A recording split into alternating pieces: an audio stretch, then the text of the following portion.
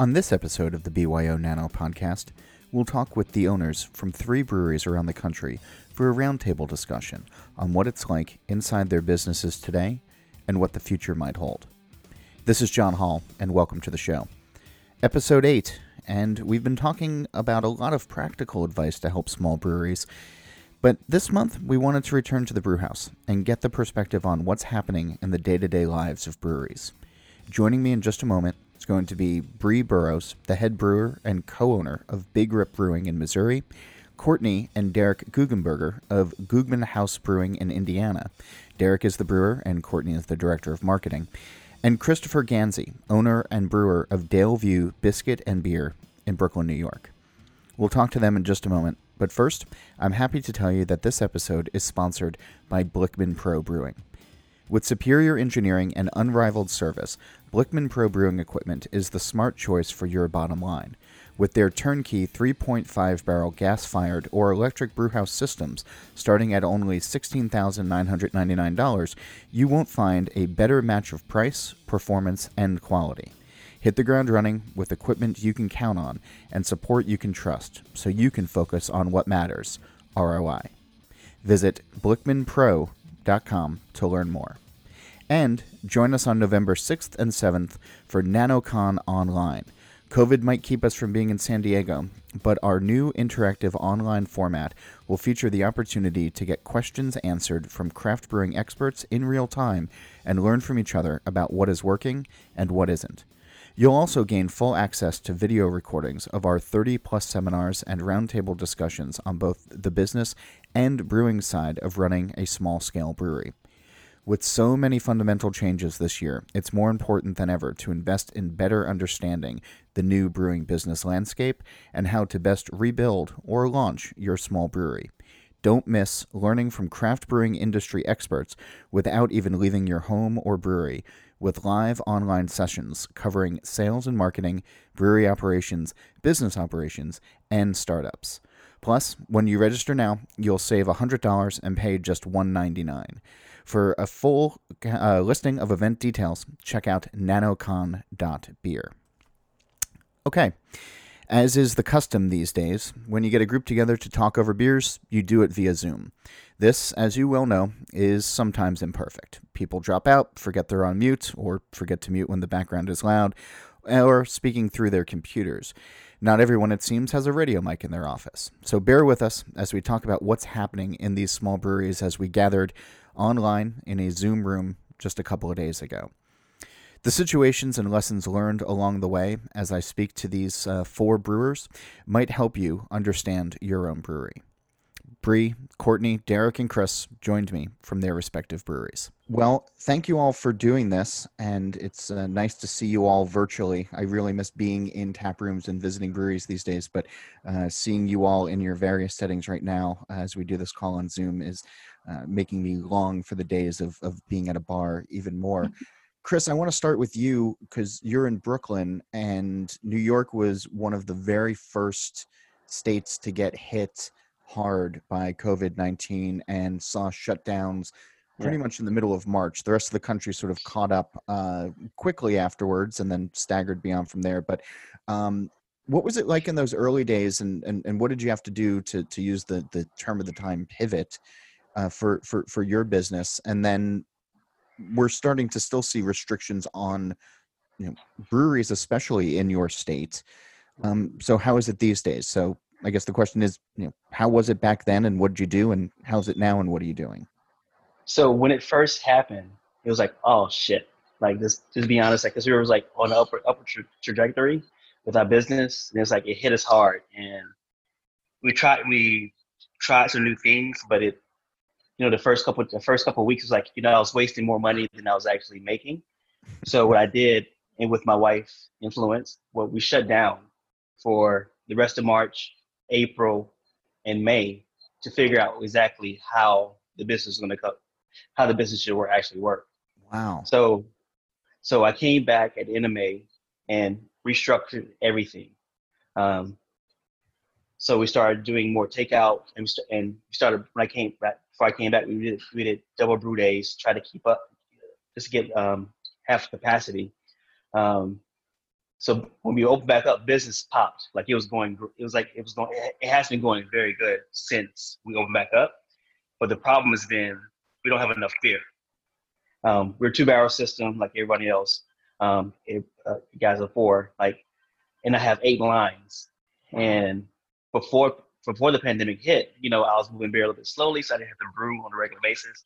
Now I'm in a place that I don't have enough beer to sell. Like I have food, but not enough beer. So out of the 8 lines, I only have 3 up with beer, and we're probably 3 weeks out of having everything full again. And as the pace of everything been going, we're gonna be back in the same predicament. But the neighborhood has been really galvanized around us and really supporting us, and end up gaining new customers from the neighborhood because people didn't know we were here until they had to work from home. Yeah. Does that sound familiar to anybody else on this panel? Yeah. Yeah, I'd say when we shut down, we pivoted to cans pretty quickly. And then I had way too much beer, and I went from having too much beer to now not having enough beer because, we'll have a week where our sales are just awful. And then last week, it picked back up again. It's like no one can decide what they want to do, or if they're going to stay home, if they're going to come out, where they're going to go. So yeah, we have 13 taps, but I think I only have 7 beers on right now. Wow. And it's hard to gauge what people want, so I'm not brewing extra, because if I do that, then I'm just gonna have way too much beer. So. Derek, before we started recording, you were saying that you're focusing on house beers, but then also you guys are putting out a lot of IPAs, hazy New Englands, and even just a recent Berliner. It sounds like you have a lot of diversity going on your taps right now, and what's available. What are you finding has worked? What are you finding is resonating with people there in Indiana?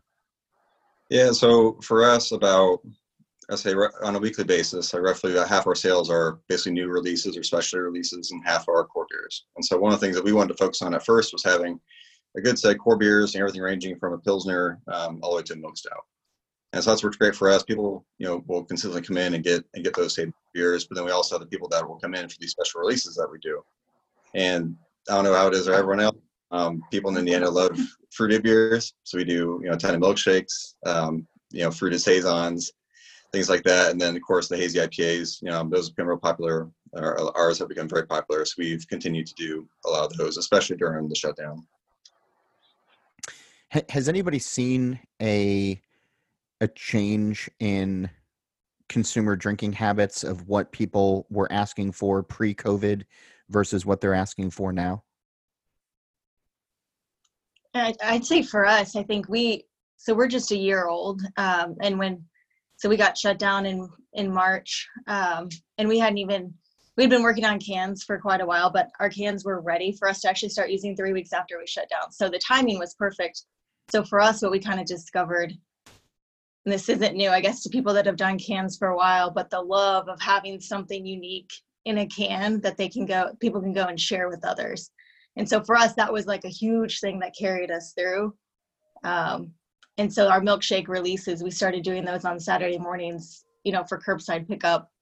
And for us, that was something that really stuck. So now we don't really have, it's all manual canning. So we don't have the time right now to can, if we want to try to sell it in the beer garden and then save some for cans. We're trying to figure out a balance of how to make all of that happen to make our consumers happy. But yeah, it was. What do you use for canning? We have this October steamer. Yep. Okay. I have So you're doing crowlers mostly? No, it's 12-ounce 4-packs. Oh, okay. Bree, what about you? You moved to canning as well. Yeah, we also use an October steamer. We started with the 16-ounce cans, and then we couldn't get them at the beginning of shutdown. So now we're doing 12-ounce cans of most of our offerings. And yeah, I agree.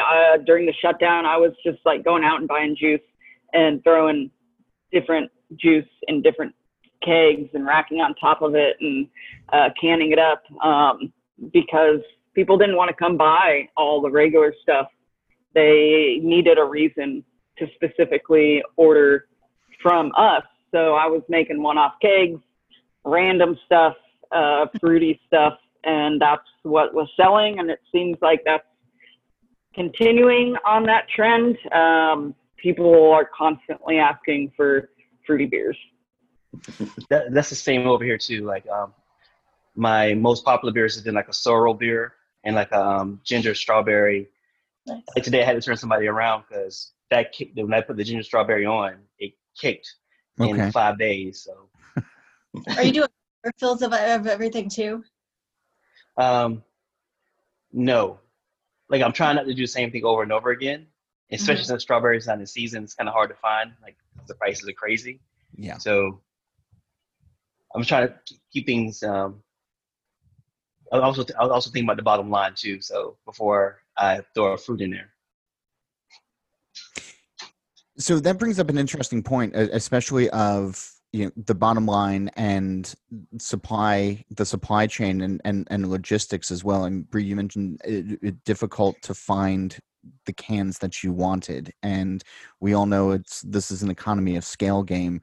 And so the larger breweries, if even they're having problems right now, and we're starting to hear problems of Molson Coors having issues with their aluminum supply chain, when that trickles down to the 2-barrel brew houses, I can't necessarily imagine what that's been like. How have any of you, and sort of a jump question, a toss question here, how have you found success in getting what you need, or are you still on waiting lists for a lot of things?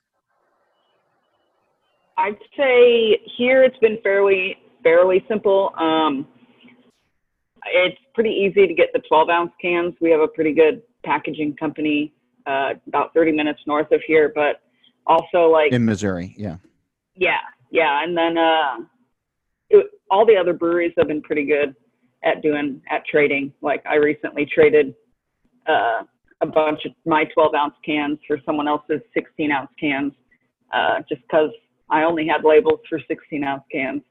So all the other breweries around, not Boulevard, but pretty much every other brewery has been really good at helping each other out.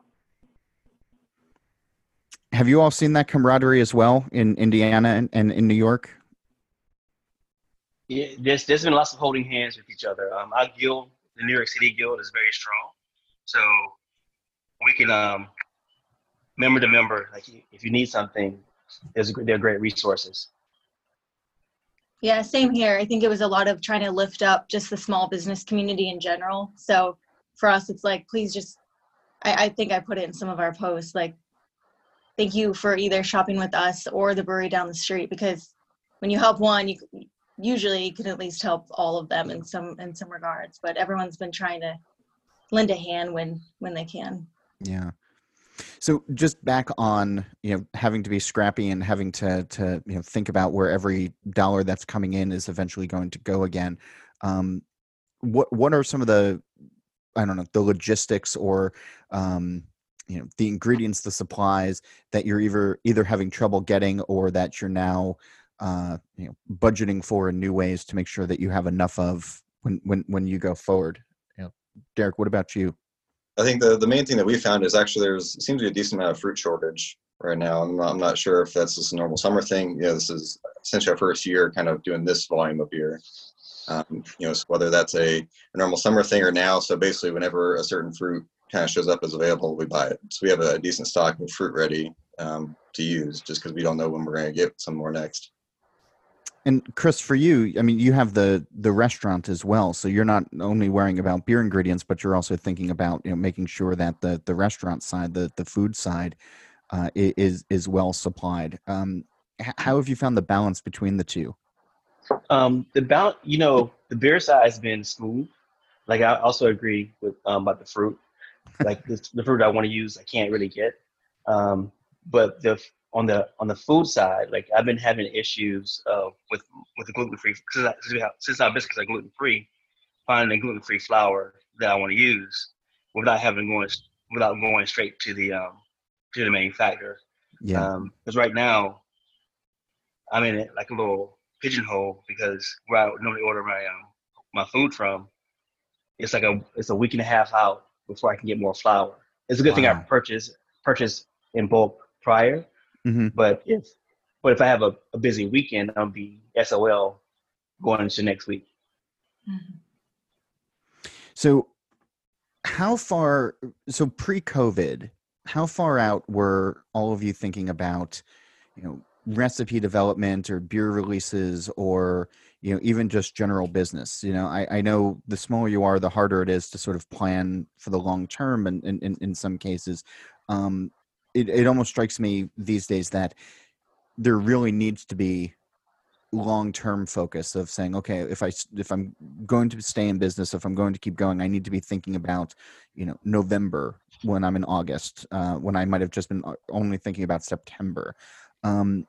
How have your schedules changed? How have your planning lives for the individual breweries changed? And Courtney, I'm curious from your standpoint. Yeah, so our beer releases has always kind of been, he's down there brewing it. We talk, our very small team about what we want to put out, and then we put it out. And we put out 2 new ones today. We'll have one Saturday. Next week we'll have 3 more. Like, we turn them very fast because they're mainly 1 or 2 barrels, since we usually do those small ones. Sometimes it's a 5, but he can talk more about that. Anyways, so from that perspective, it didn't really change much. I think more emphasis was put on it, since that was what we had to talk about, since we were shut down. To talk about what was going on in the beer garden, because nothing was anymore. But as far as planning and kind of thinking ahead, that's where we're trying to get ahead of the game right now. So we have a very small tap room, and we haven't opened it yet. We're only beer garden, because you can't social distance very well in the house, in the house at all. And so we just bought a new double door fridge, and we're trying to plan for not having anybody sit inside throughout the winter, which is crazy to think about. But we're going to be ready to switch back to a can release model if and when we need to do that. Yeah. Bree, it looks like you're talking to us from the tap room right now. Yeah. Has it just turned into your full-time office now because people aren't coming inside? Well, we're allowed to have people inside. We have a fairly large customer area, so we're allowed 50%, which is about 50 people, which includes the inside and our patio. Mm-hmm. But yeah, when we were shut down, I had kegs everywhere and cans everywhere, and all our merchandise was spread out. And I'm like, do we have to reopen? Because this is pretty nice. Ours was the same.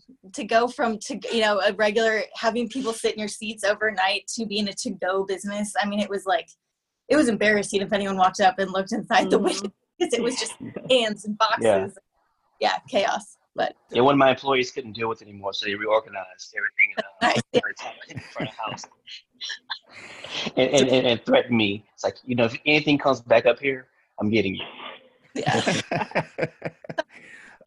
But that's an interesting. Let's sort of explore that a little bit, of just the switching to a to-go model, which I've talked with brewers over the last couple of months of having almost no online store or online presence for commerce, to suddenly being able to sell beer on the internet and have people show up in your front yard. Bree, how is the adjustment for you with your brewery? It was a little slow to start with. Like you guys were canning on a single can steamer, one at a time.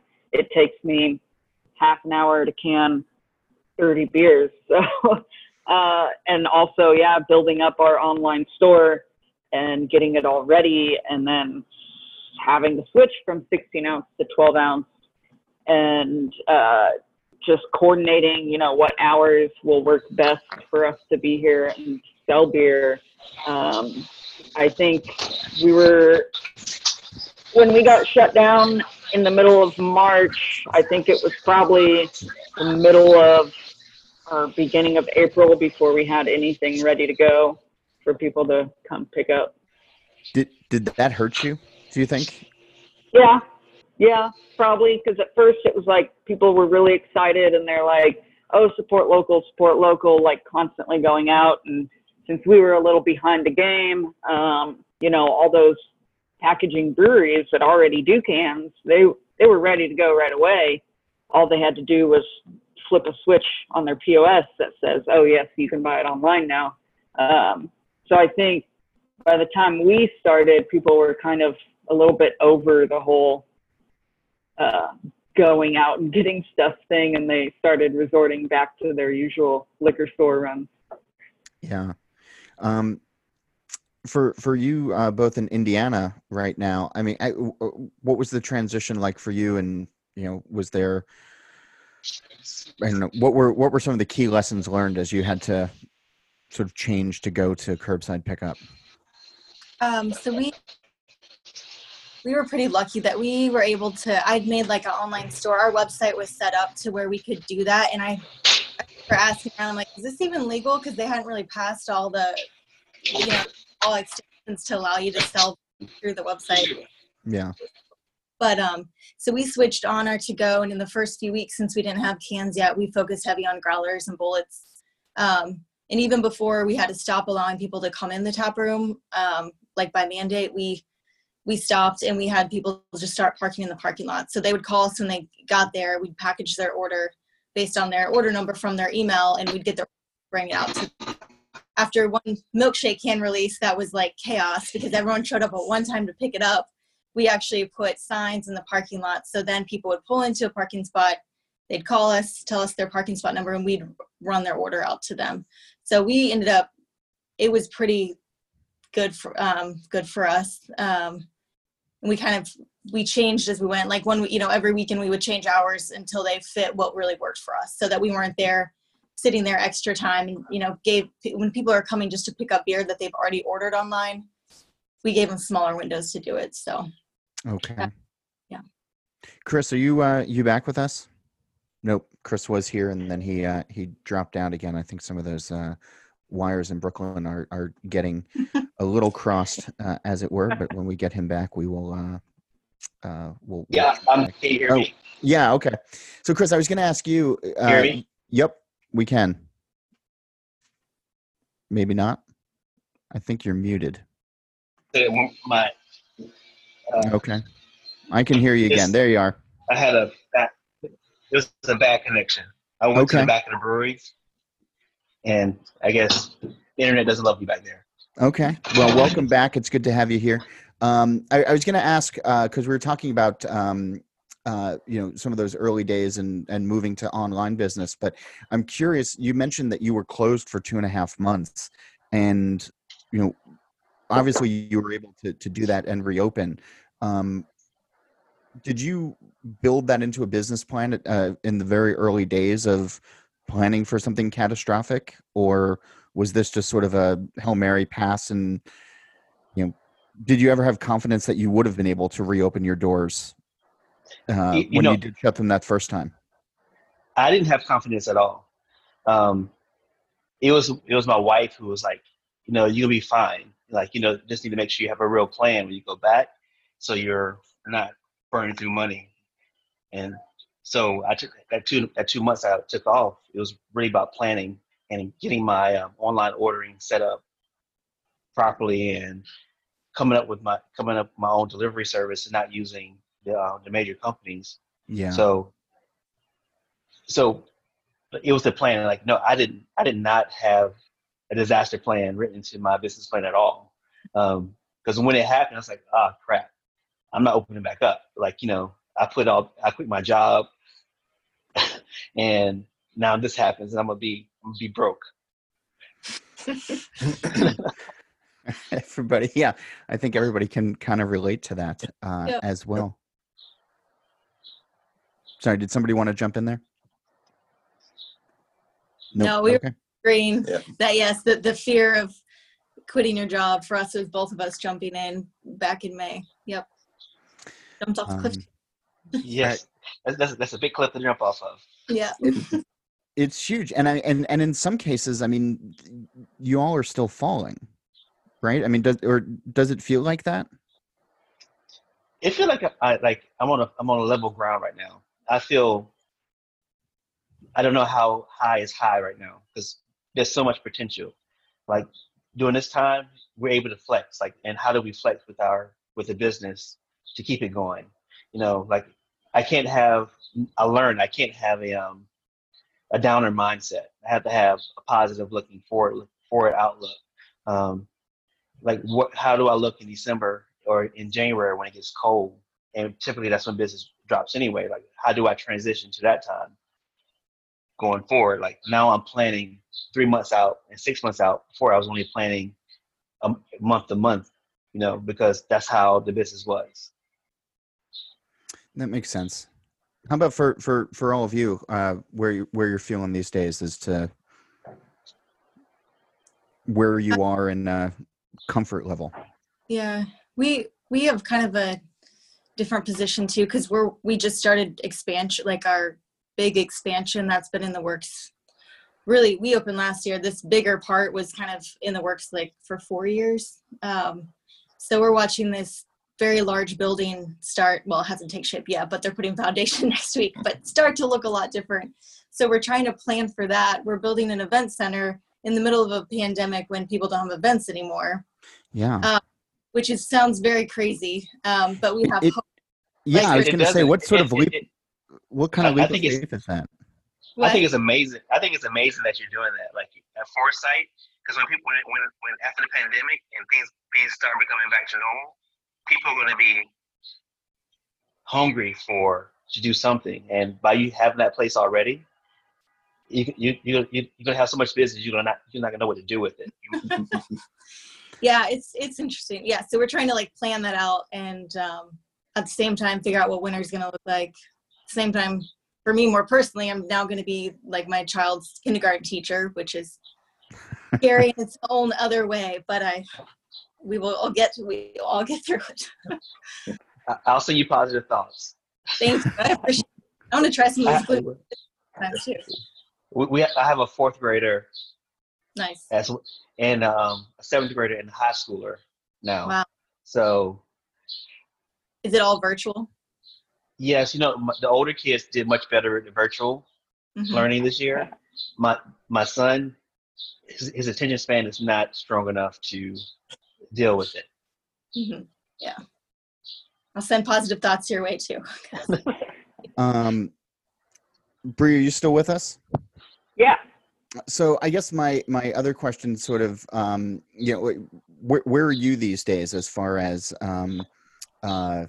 logistics and where you see the future, what sort of ground you're on right now? It's definitely weird thinking about it because, I was planning beers a few months in advance with, maybe once a month having, a last minute idea or recipe that I'd make. But we have several seasonals, that I haven't made this year because it just doesn't make sense. We can't have the big events that we would normally have surrounding these seasonal beers. We have an event space that we can't book because we can't have more than 50 people in the whole building at a time. And, we used to have Halloween party. That's not going to happen. Food trucks don't want to come out because it's not busy enough. And so it's all just, right now I'm just kind of like, okay, well, I guess I'll make this beer and see how it goes. But it's definitely not as coordinated as it was.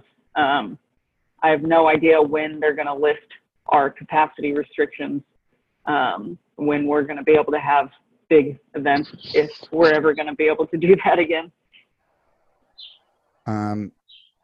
You opened up an interesting line of conversation that I want to follow through, but I also need to, at this point, take a mid-show break and say thanks again to this episode's sponsor. With superior engineering and unrivaled service, Blickman Pro Brewing Equipment is the smart choice for your bottom line. Visit blickmanpro.com. Thanks to them for sponsoring this episode. That brings up an interesting point, though, Bree, of, what are the worries that you have as a small brewery right now? You know, where is what's keeping you up at night, and how are you trying to find a solution to it? And sort of a jump ball for whoever wants to jump in there. My biggest worry right now is like keeping enough people buying our beer to keep all our employees on. We're open every day of the week for on-site and to go, but it's definitely a worry. Like, our payroll is through the roof and our sales are lower than they should be. So that's my biggest concern. Yeah, I was gonna say our tough part is, we have a real nice big beer garden right now. That works well for the summer. The fall, I think the challenge, of course, is that when we have to go back to, basically when it's too cold outside to have people outside, we're gonna be packaging only again. Mm-hmm. And so we went ahead and made the investment to go ahead and get a canning line on order, a small scale one, but enough that should help us at least get through the winter months. Because we honestly, I don't know, how much we'd be able to be open outside during those times. And so we have to figure out some way to make up that revenue. Yeah. Chris, what about you? My concern is when it gets colder, I don't can, I just keg everything. And my square footage of my tap room is barely 400 square feet. Mm-hmm. And if New York ever lets anyone inside a place, and if it's at 50% capacity, that's only 10 people, mm-hmm. 5 people that can come in my tap rooms. So I'm concerned about how do I keep the momentum going, and make sure I can keep my employees making as much money as they're making now, going into the fall. The fall is fine. Going into the winter. So do I start using my my canner and canning beer and pray and hope that people come and buy it without oxidation? But yeah, that's been my concern. It's how much beer do I make and how do I get it back out there? The other thing about obviously payroll is the big is the big worry, I know, for everybody, but also employee safety as well. And all of you, I imagine, have very small staffs because you are very small breweries. What have you been doing, and where's the I don't know, the concern lie for making sure that the people who are working at your breweries and also yourselves are staying safe? Well, what we're doing here, I know New York has moved to phase 3.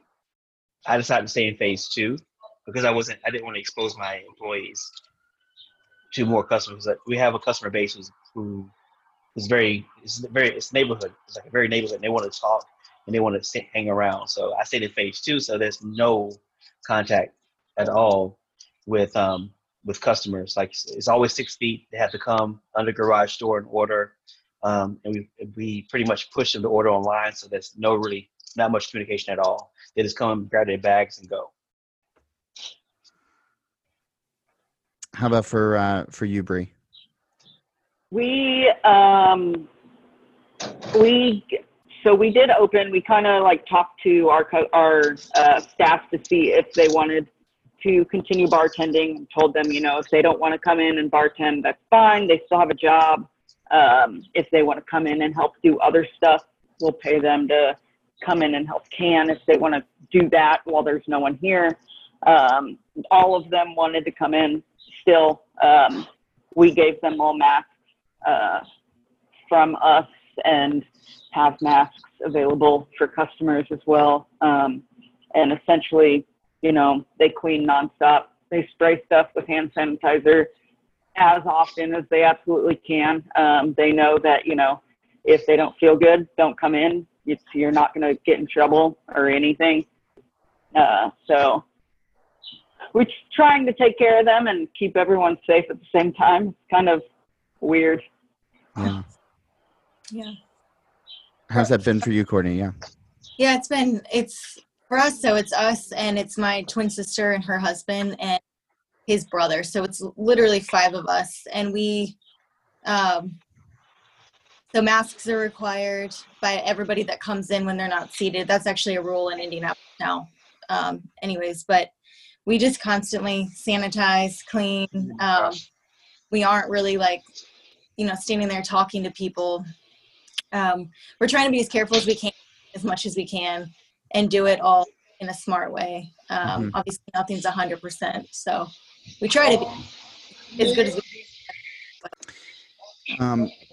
What's interesting is, all of you are owners or co-owners of the breweries, and by and large, I'm sure it's a family affair. When you own a place, you're bringing the work home with you. How have you found a good balance between work life and home life, especially when you're also being teachers and being parents as well in all of this? And Derek and Courtney, since we have the two of you together on here, I'll let you guys sort of jump in there first. I don't. Yeah, there's a lot of thoughts there. I think for us, the key's been finding balance. So maybe pandemic removed, it's finding the balance, making sure we still have some normal time where we don't talk about the brewery or kids, but that's it was never realistic, I think. Yeah. Well, and so, we're having to produce more, especially when we're doing canning, we're having to produce more beer, and basically making less revenue.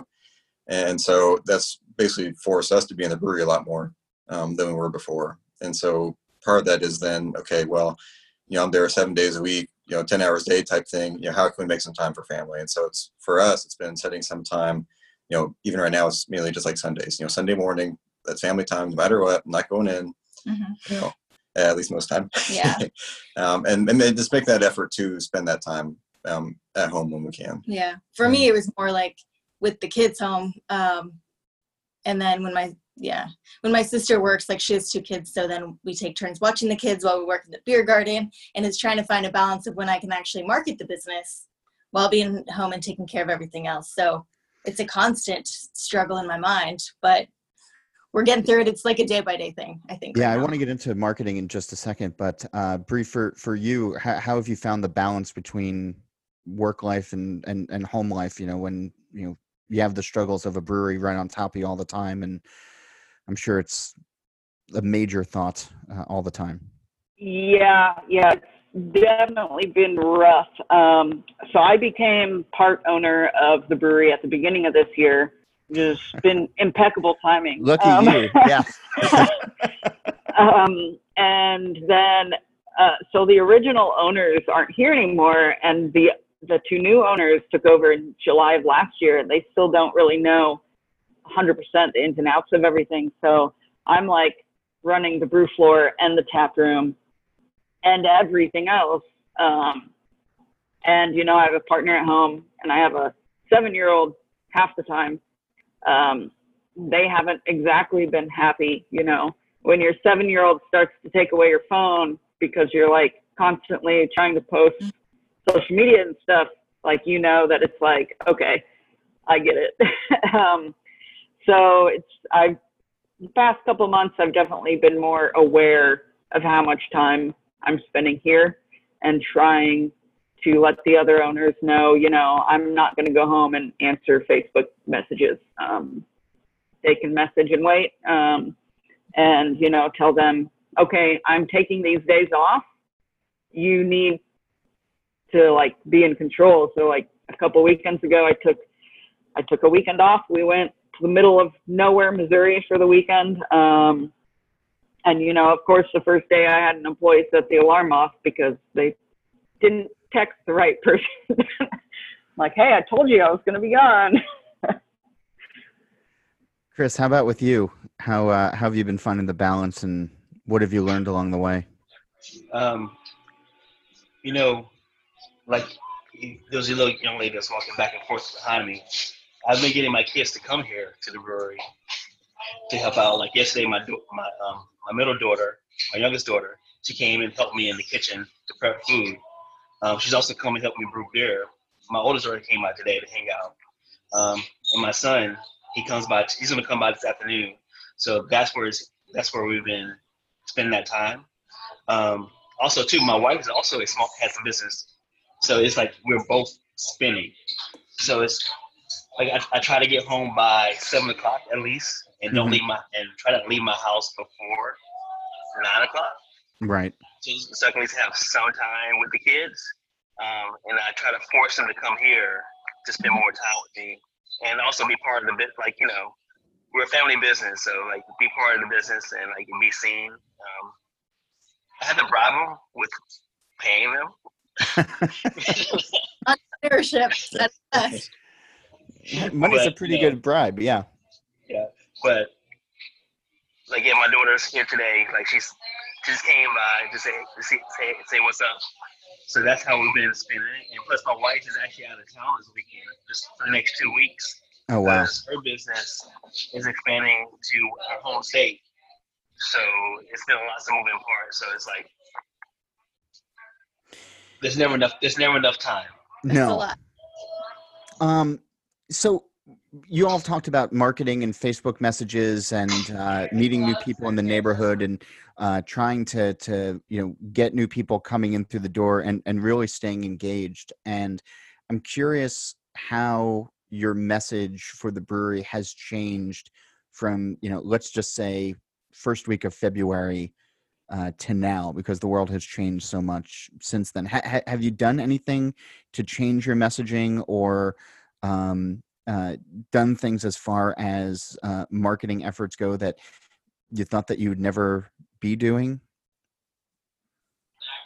For me, a PR person approached me about doing marketing for my business. Yeah. And like before, I was like, I was anti-PR person, and it's like, sure, you can help me on that part of the business, but otherwise, my market's pretty much stayed the same. I try to keep it more community-based and more like a lifestyle. Mm-hmm.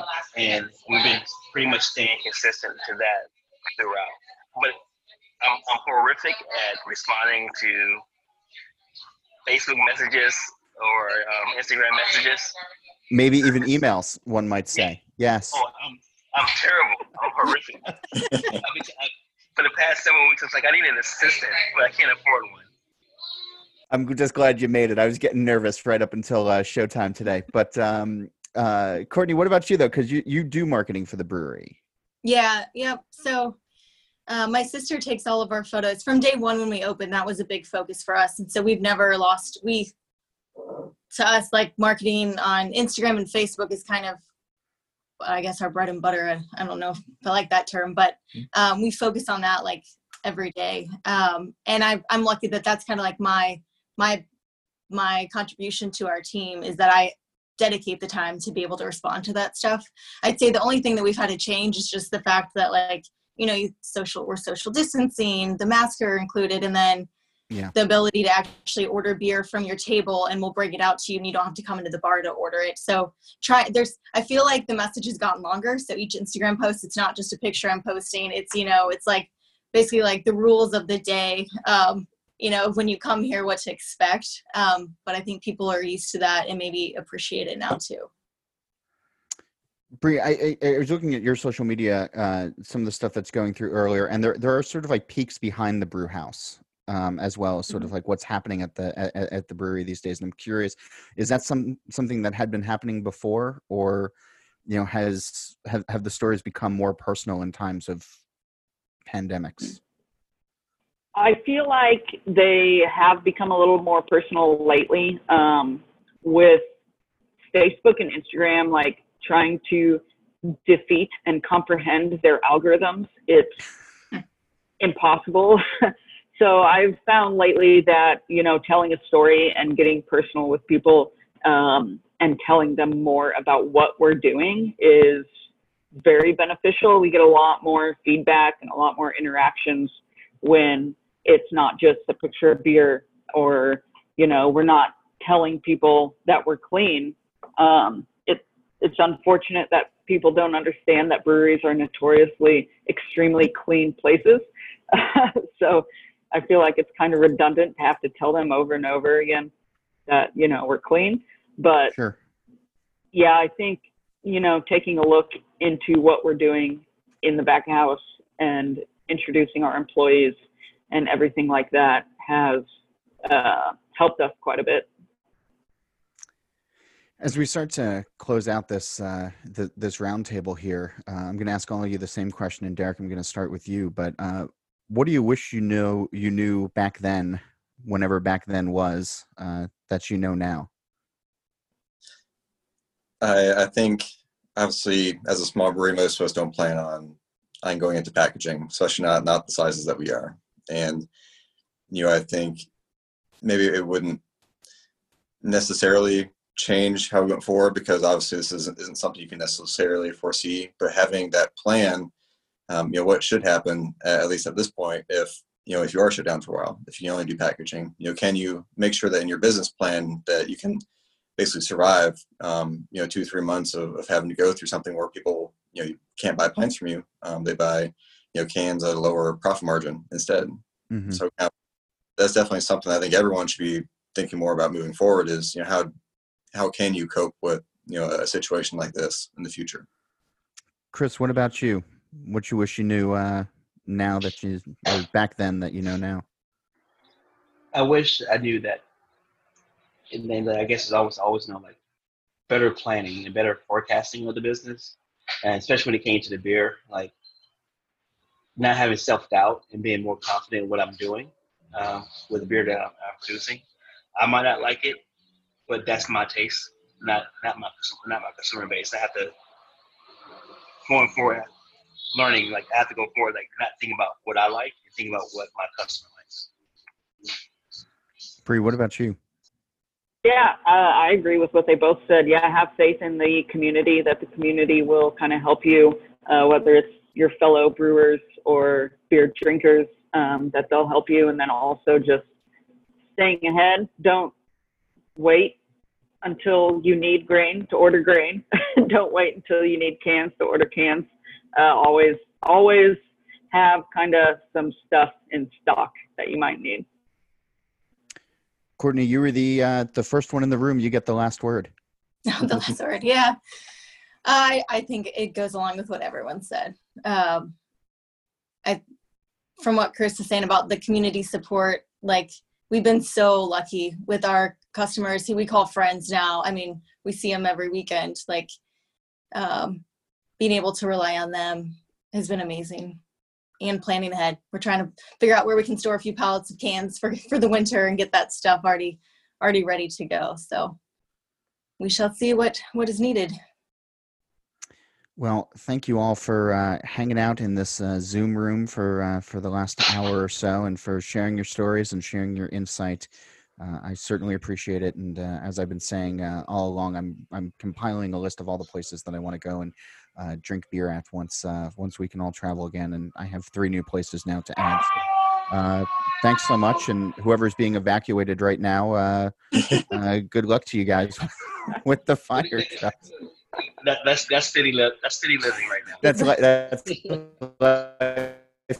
yeah, it's a couple of episodes back, I had the guy across the street with his leaf blower. So it's just podcasting in the age of COVID. But thank you all again for doing this. Yeah, thanks for having us on. Before we go, I'll invite you to head over to byo.com/nanopodcast and subscribe to the newsletter, the magazine, and to catch up with great homebrewing content. New episodes of this show are released on the 15th of each month, so subscribe now and never miss a show when it's released. And also do us a favor by leaving feedback on your podcast platform of choice, or by emailing nano@byo.com, or checking in with us on all of the BYO social media channels. Before we go, I'm happy to tell you that this episode was sponsored by Blichmann Pro Brewing. With superior engineering and unrivaled service, Blichmann Pro Brewing equipment is the smart choice for your bottom line.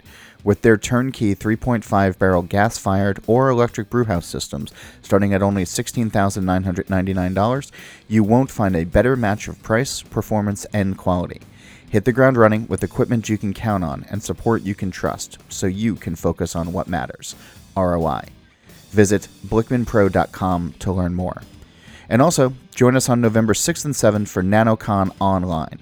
COVID-19 might keep us from being in San Diego, but our new interactive online format will feature the opportunity to get questions answered from craft brewing experts in real time and learn from each other about what is working and what isn't. You'll also gain full access to video recordings of our 30-plus seminars and roundtable discussions on both the business and brewing side of running a small-scale brewery. With so many fundamental changes this year, it's more important than ever, to invest in better understanding the new business landscape for brewing and how to best rebuild or launch your small brewery. Don't miss learning from craft brewing industry experts without even leaving your home or brewery, with live online sessions covering sales and marketing, brewing operations, business operations, and startups. Plus, when you register now, you'll save $100 and pay just $199. For full event details, check out nanocon.beer. I'm John Hall. You can still find me weekly behind the microphone on the Drink Beer, Think Beer podcast, as well as Steal This Beer. I hope you'll tune into those. Our thanks to Scott McCampbell for supplying the music for this show. And once again, be sure to check out byo.com/nanopodcast for all your nano brewing needs. And for now, we wish you all the best for a small but successful brew day, and I look forward to being back with you next month.